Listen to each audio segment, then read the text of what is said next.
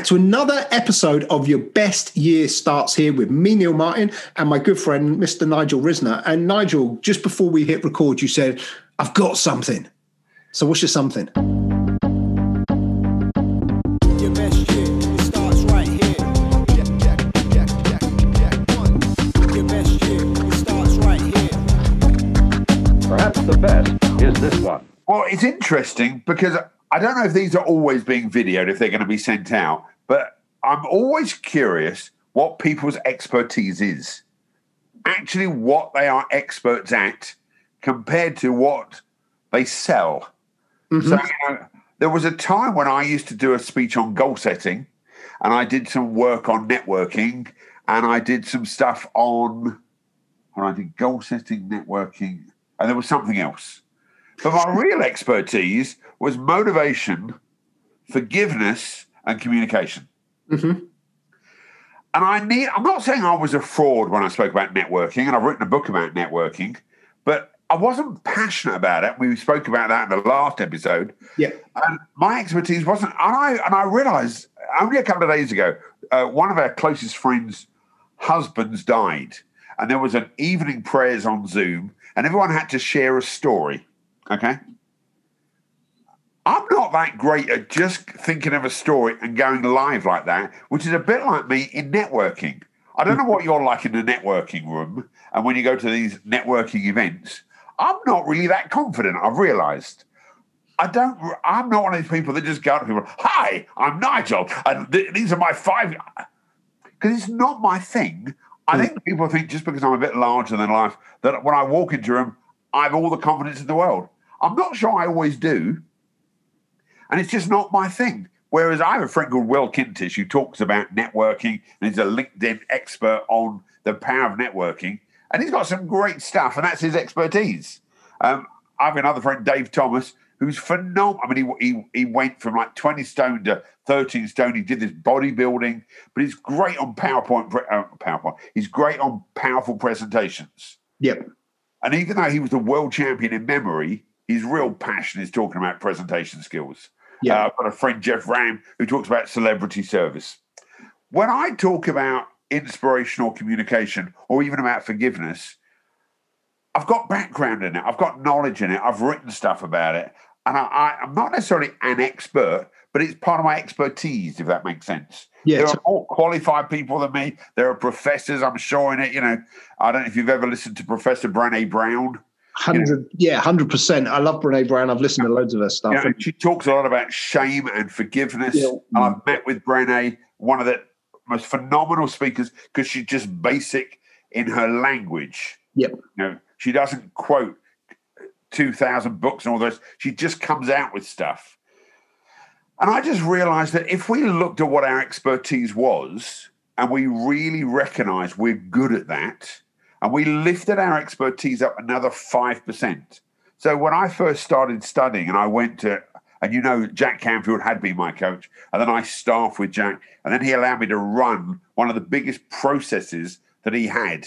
So, you know, with 290 people there, I ran the Arrow process. Mm-hmm. Now, for Jack to let me do it and run it on his behalf is massive, because this is dangerous, scary protection. We're in America. Everyone's liable. You've got to sign waivers, whatever. But my expertise was to get people to come out of their comfort zones. It was to forgive their past. Yep. So I now recognize that where my expertise is, I need to invest in it, because I need to improve my game. No different to football teams. Mm-hmm. You know, the top 5 Premiership clubs have more coaches than the other 95 clubs. Well, why? Because they need to up their game. So the question for everyone here is, what is your expertise? Do you recognize it? And are you investing in yourself to get even better at it? That's my original question for today. It's interesting because I think for me, and it's been a process of sort of realization and simplification is probably the best way to put it. Yeah, we mentioned Clubhouse a couple of episodes ago, and I've got into a few conversations on Clubhouse and also in a couple of other environments where people have been sort of like, what do you do as shortly as possible? And my answer now is quite simple. I teach conversation. It's 3 words, right? But one of those biggest conversations is actually the one you have with yourself. See, I believe, and you know this already, but I believe you can change your entire life with one conversation. And it's not the words you hear, it's the meaning you give to them, and it's the action you take as a result of them. But, how many times have people had their life changed with like 3 words? I love you. I'm leaving you. I'm pregnant.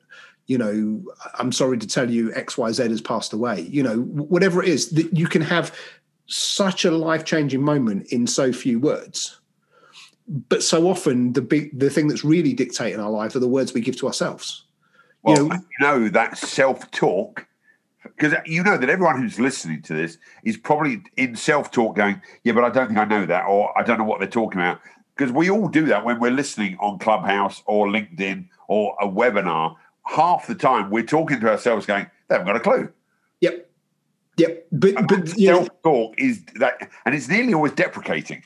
Yeah, well, that's what I was about to say. Is we're nearly always our own worst critic, right? Rather than being our own cheerleader. We're nearly always and I can't speak for everybody, but certainly my experience. We're nearly always the person that will find the one fault in the thing we did that's 99% perfect. Nobody else sees it, but we do, and we know it's there. Most people can find something that they're unhappy about in an instant, but if you ask them to find something they're happy about, it takes some time. And it's about shifting some of that focus. And I think what I was going to say is, for me, I've done a lot of stuff both on myself and helping other people around what I would describe it as personal reinvention. And most of the people that I've coached, particularly on a longer term basis, they hire me to coach them on their business, but what I'm really doing is coaching them on the leader they need to be to make the business work. It's not about the result you're trying to create. It's about who do you need to be to get that result. And that for me has been a personal process that's been going on for, over a decade of change and reinvention in my own life. But back to 2 or 3 episodes ago, and we're talking about like, what are your qualifications for things? Well, ignore pieces of paper and ignore, qualifications in, I don't want to sound like I'm bragging here or anything, but there's awards I've won, there's qualifications I've got in personal training, there's qualifications I've got in nutrition and stuff like that, which isn't even my main bag anymore because it's not the thing I'm most passionate about. It's something I care about, but it's not the thing I'm most passionate about. There's all kinds of pieces of paper I've got flying around, but they don't really matter. For me, the biggest qualification is life. And, I can show you pictures of myself when I was 5.5 stone heavier than I am now. I can tell you the stories of, when I was suicidally depressed. I can tell you that. I can tell you the journey I've been on, being an employee to starting my own business to, actually having some big results with that business to then leaving my own business and starting another one. And I can take you on that journey because I've done it, right? But the biggest thing in all of that is, who am I and who do I need to become? But you know what's interesting when you ask that second question, who do I need to become? Because even when you get to that level, if we were an app, okay, every so often we'd have an upgrade. Yep. Okay. And you download the latest upgrade because you would have fixed some of the bugs. Yep. So I was doing some work on me and I thought, if Nigel Risner was an app, and I look at the average app I've got in my phone. So if every single person who's listening to this, I don't know how many apps you've got. You've probably got 14 million apps. You've got an app to tell you which apps you need to go on. But for normal human beings, would you say people have got like 200 apps? I've probably got less than that. I did a big cull of stuff on my phone. Right, let's say you had 100 apps. But if you looked at those 100 apps and over the year you thought, I wonder how often either Apple does a software upgrade and they are... they did $1 billion of trade in the last quarter. No, $1 billion of profit, whatever the numbers are. And they still did upgrades. Yep. So this is one of the most successful companies. Elon Musk, now the richest man just because of the way the share price has gone, is upgrading his cars all the time. Yep. We think we've got there because we've now got the new fridge or the new car, and we think that's good enough. If we were an app, or we were Apple, or Amazon, and you've just seen Jeff Bezos become chairman, and he's got a new CEO to bring new energy in, which is a bit like having another app. If we were an app, how long would we not allow ourselves to have an upgrade? That's the question, which goes back to our expertise. We need to think of ourselves as an app.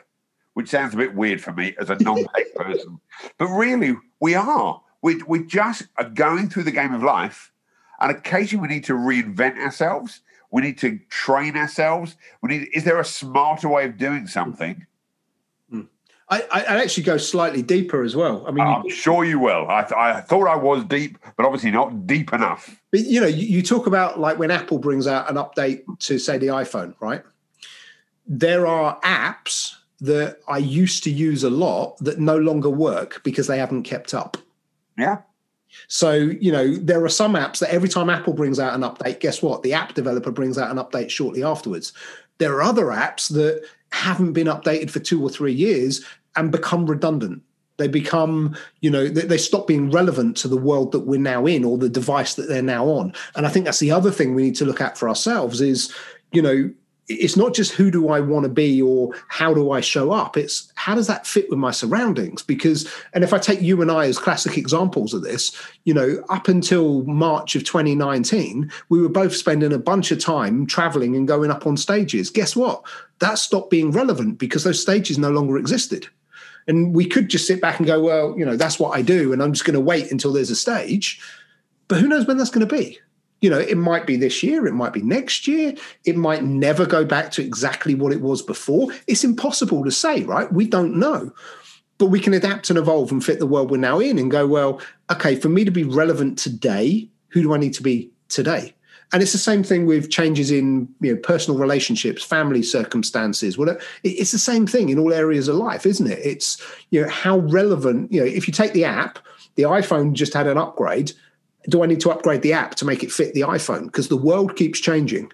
The ecosystem existing, not just financially, but emotionally, spiritually, everything else, is constantly changing. And am I bringing myself at my best version for the world that I'm now in or not? And life, there's no such thing as we're going to go back to normal. There is no more normal. Exactly. Because all of a sudden, the world has become a much bigger stage. On Wednesday morning, I did Specsavers Australia at 6:30 in the morning. Mm-hmm. So we had 3 from Guernsey, which is where head office is of the world, and then we had 9 in Australia. That would never have happened in the normal way because, I said I need to be back in the UK because my son's about to have a baby any minute, and I wouldn't have wanted to be out there for that long. Then we got the quarantine rules and all the other stuff. But here I could do the same presentation with as much energy. And then what happened was I had a glitch on my phone and I was still able to do it 99% because done beats perfect, as we know. Yep. The world is changing and we have to recognize as an app ourselves, because we've got a chip in our brain, we need to upgrade it. So for everyone who's listening to this, when was the last time you upgraded yourself? So you'll be amused at this. I bought myself in November, get ready for this, 2 new suits. Mm-hmm. One a bit smaller than it should be. Okay. With a plan to get in it, right? Well, no, and I've just got in it, okay? Because you never noticed, and I was a bit upset. I've now lost 12 pounds. I've got 28 to go. But what I'm saying is I bought a suit because it made me feel smarter when I did certain presentations. But I thought I'd normally be buying a couple of suits come up to the end of the year. That's what normal is for me. Meanwhile, I've only worn it once, but I did look smart. So for everyone who's listening, think of yourself as an app. Have you done an upgrade? And if you haven't, what do I need to do to make myself ready to change the world in March and beyond? I look forward to seeing you next week. And I'll leave you with one thought. Anyone that thinks the world is going back to exactly what it was before, this year is the 20th anniversary of 9/11. That was a one-day event and the world's never been the same since. This pandemic's been going on for nearly a year already. So if you think it's just going to suddenly switch and go back, you might want to rethink that. I don't think many people are thinking we're just going to instantly go back to where we were. But if you're one of those few people, you might want to rethink that and think about where the world is going. And like Nigel says, how to upgrade yourself to fit into that new world, that new ecosystem. And we will see you on another episode next week. Your best year, it starts right here.